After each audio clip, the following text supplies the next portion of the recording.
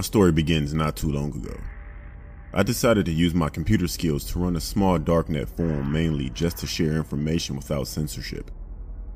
At first I was extremely paranoid about my site being hacked and having privacy being compromised, so I went online and began to research everything that I would need to ensure my own safety. After countless days of searching blogs, forums, and other material, I decided I was ready now. I didn't have any money, so I couldn't just buy a VPS and host site. So I decided to use my old laptop. After all, I wasn't planning on running a major website. So after setting the server up, and what I thought was literally every single thing I could do to harden it against an attack, I put the site online. Everything went great for a couple of months.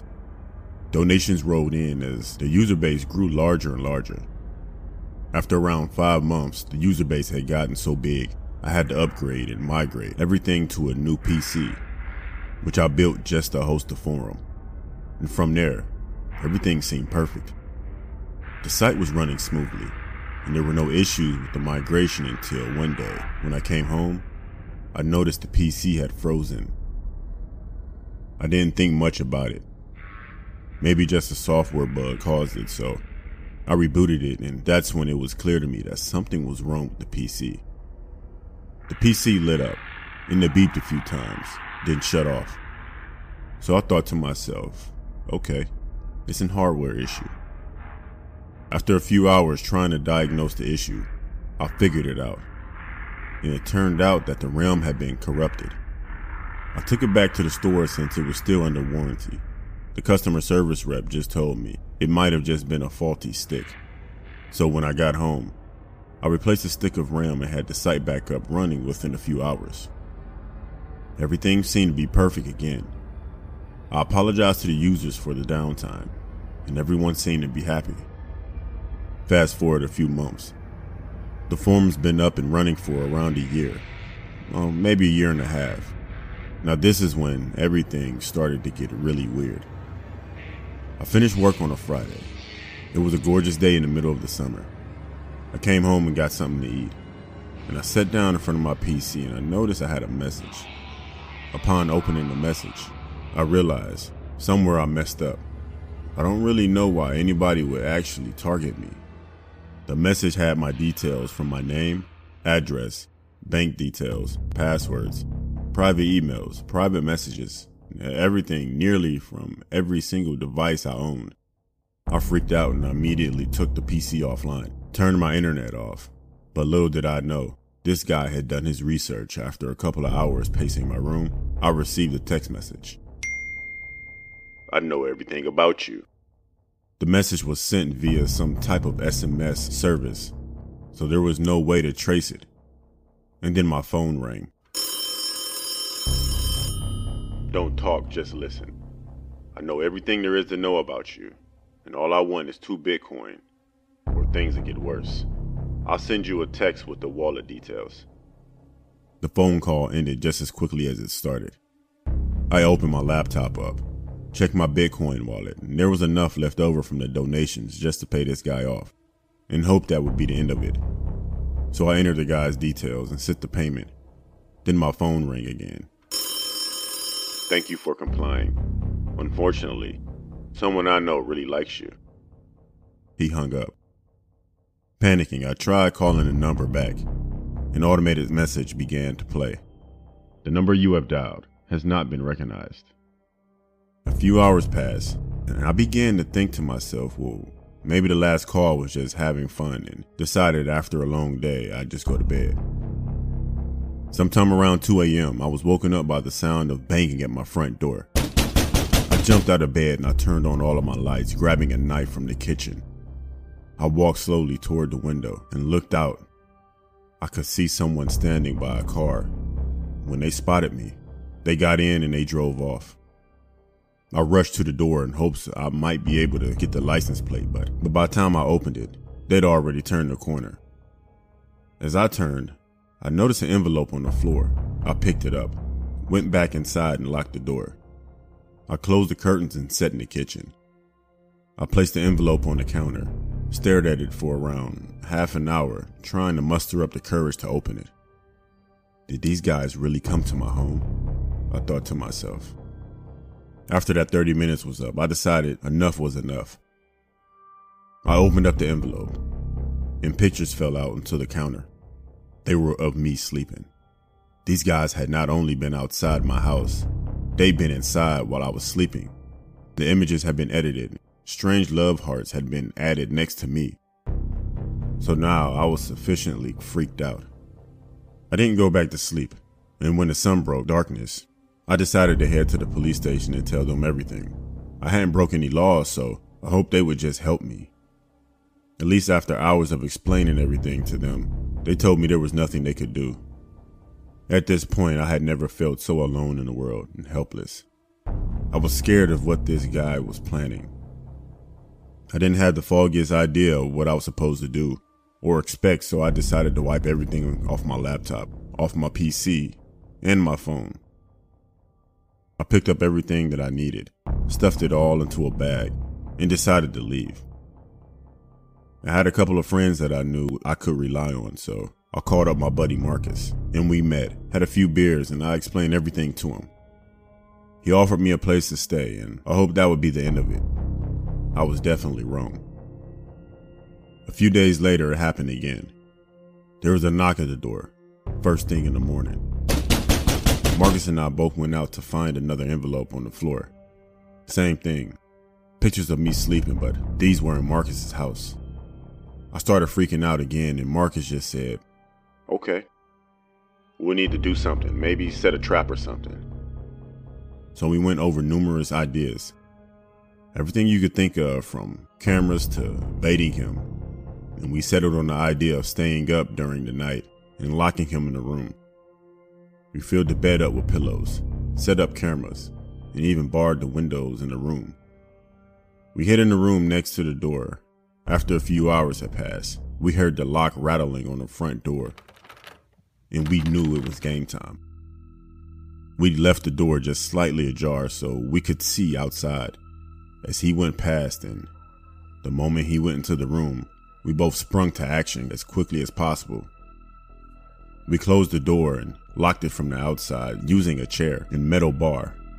There was only one way he was getting out. He'd have to destroy the door. We could see the silhouette of him as he paced the room, quietly. It was creepy. We called the police as we kept an eye on him. At last I thought I can finish this and move on with my life. Just as the police arrived, we noticed this guy take a gun out, place it to his head, then he held up a sign which read, "I love you," and he pulled the trigger. The police barged in, guns drawn, and told us both to get on the floor. We complied and shouted out that he's in there, pointing at the door.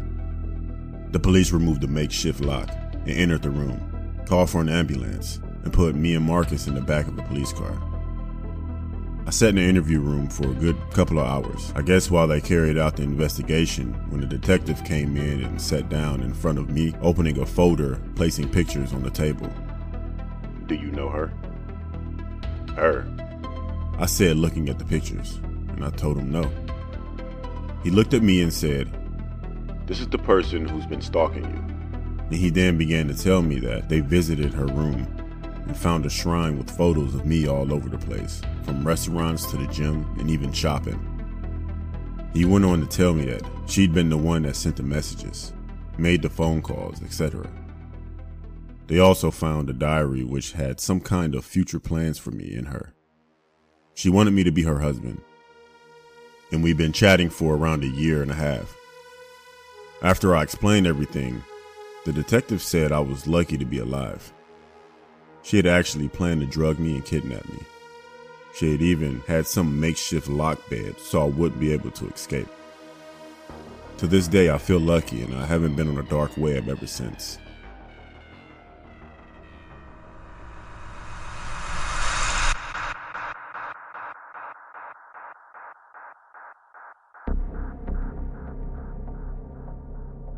This happened 15 years ago. I was a 23-year-old woman at the time and enjoyed playing online games. I found a website with cool-looking games, and I'd try a few. This was just a bit before I discovered Facebook. I should warn that some of the sites were, well, rather buggy, and safety options weren't always available. To go on any that was unfamiliar carried risk of viruses and malware. One day I was bored, so I decided to find a game site. I typed in the search bar, cool not boring games, or shooting games. Among a selection, I saw the words, games of death. I had and have morbid mindset, so I clicked the words. For about a minute, my screen was blank. I couldn't see anything. Suddenly, the screen lit up with the words, "Hi there. Want to see someone die? Click submit button to continue." The words were red and dripped like blood. I almost laughed at how silly the site looked. I just stared at the screen for a moment, when I noticed that the submit button was starting to blink. The words changed, becoming, "Oh, what's wrong? Scared? Don't be. It's just a game. Don't be shy. Click the button now, please." With a sigh, I clicked the button. What I saw looked like a bad cartoon. 3 characters crudely drawn. 2 were men, the other a woman. The men were drawn like cartoon bank robbers, with bandit masks and striped black and white shirts. The woman was sitting in a chair and animated to look scared, like exaggerated, over the top, shaking, trembling, and whimpering scared. The man to her left looked over, and I swear he was looking at me. Smiling, he asked, "You want to see her die?" His voice was like the disguised voice of a witness. 2 button options appeared on the screen, yes or no. I hesitated, wondering what the hell was going on. The man spoke again, a bit annoyed. "Look, you clicked the link. I know you want to see what happens next. Just do it already. It's only a game. So click the button." Gulping, I clicked yes. The other man put on a butcher's apron and slid into view. He was at an operating table, complete with tools. The animation that followed hunts me still. He began by using a hacksaw, and I can hear the woman screaming. I saw everything. All I heard was gurgling noises. I almost laughed, but began to feel uneasy. The animation was gross, to say the least. The man tossed aside her head. Then the first man laughed. "Wasn't that fun? Want to see some more?" "I know you do." Curious, I clicked again, yes. Another animation began. This one featured 2 men in scuba gear, while another man was wearing a business suit. He was at the edge of a large water tank, and his hands tied behind his back. The man on the left held up a sign for me to read. It said, "You want to see him die?" I hesitantly clicked yes. The other grabbed the man in the suit by his ankles and began to slide him further to the middle. The suit man was screaming hysterically, trying to squirm back.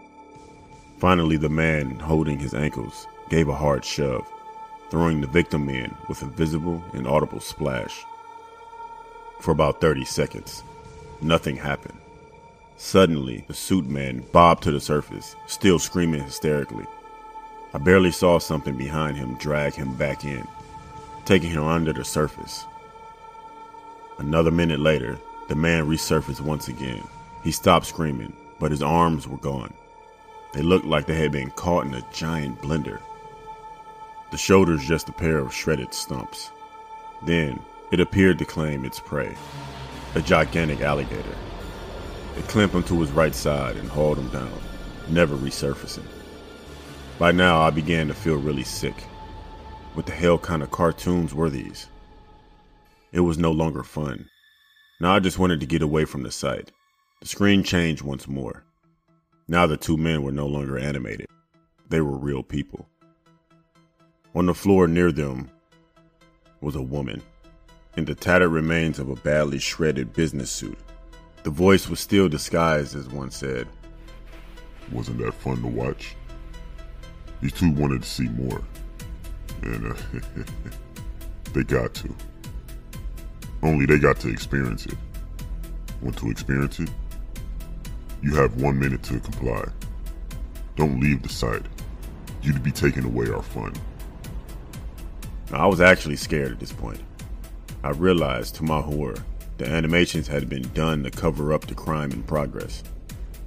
These murders had been pre-recorded, and silly cartoons had been done to disguise what was actually happening.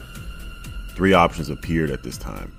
One said, yes, I want to experience. Another said, no, I don't want to experience. The last said, I want to meet you. I clicked no. The response was threatening. What's wrong with you? You don't want to have fun? Have an awesome experience? You saw us do what we did. Now choose. And it better be yes this time. Again, I clicked no and exited the site successfully. My heart was pounding for a moment. Bravely, I checked my history page. The site was no longer there, disappearing without a trace. Thankfully, I never experienced anything bad from going to that site, but never explored random sites again. I never told anyone of that experience until now. I wondered for a while, who were those 2 men? Were they ever caught? And who were their unfortunate victims? How many more did they kill, and how many more will they? The moral of the story is, only go to websites that you know, as you never know what you'll find if you dig deep enough.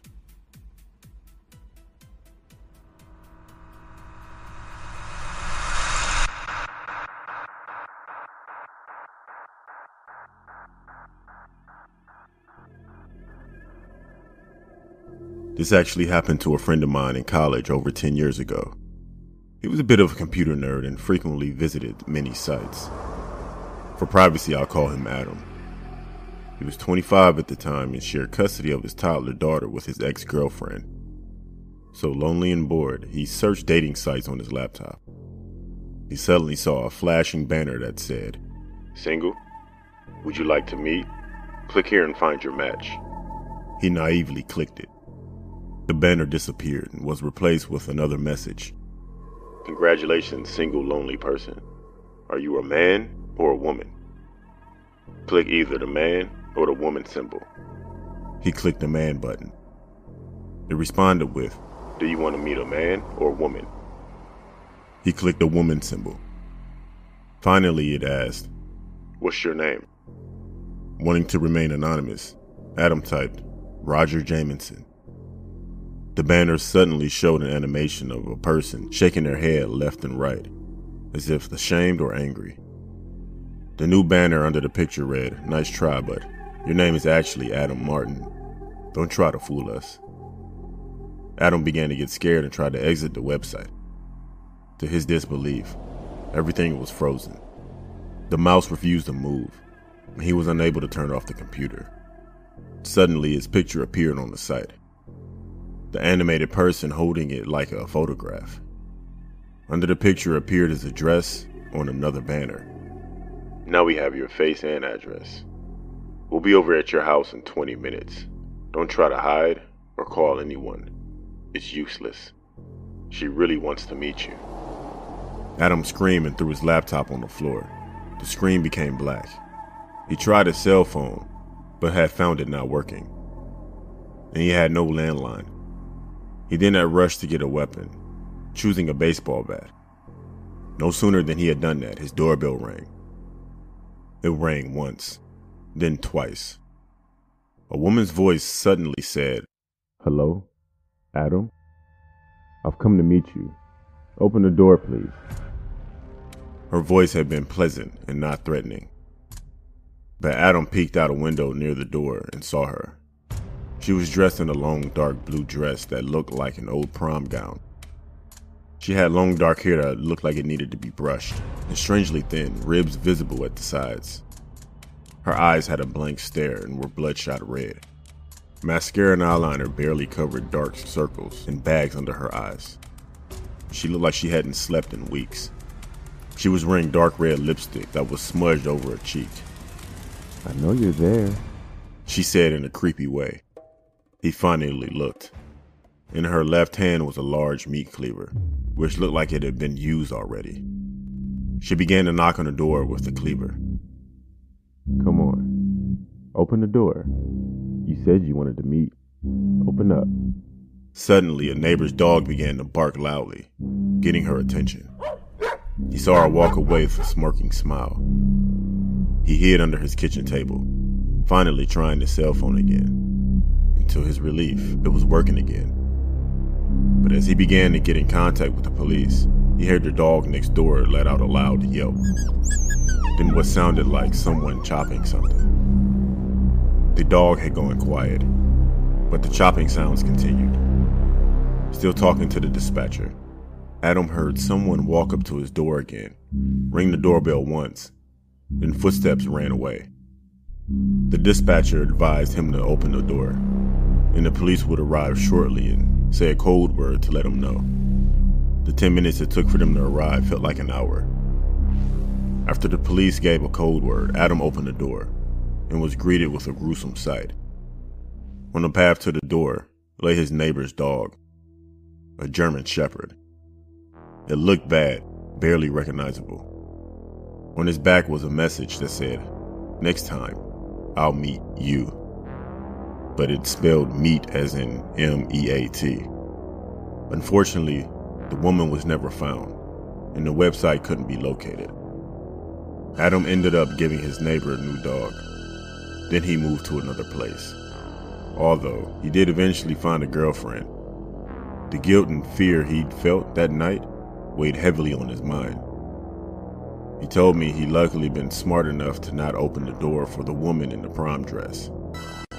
I was glad he didn't, but I sometimes wonder if anyone was unfortunate enough to open that door for the crazy prom queen with a meat cleaver. I almost don't want to know.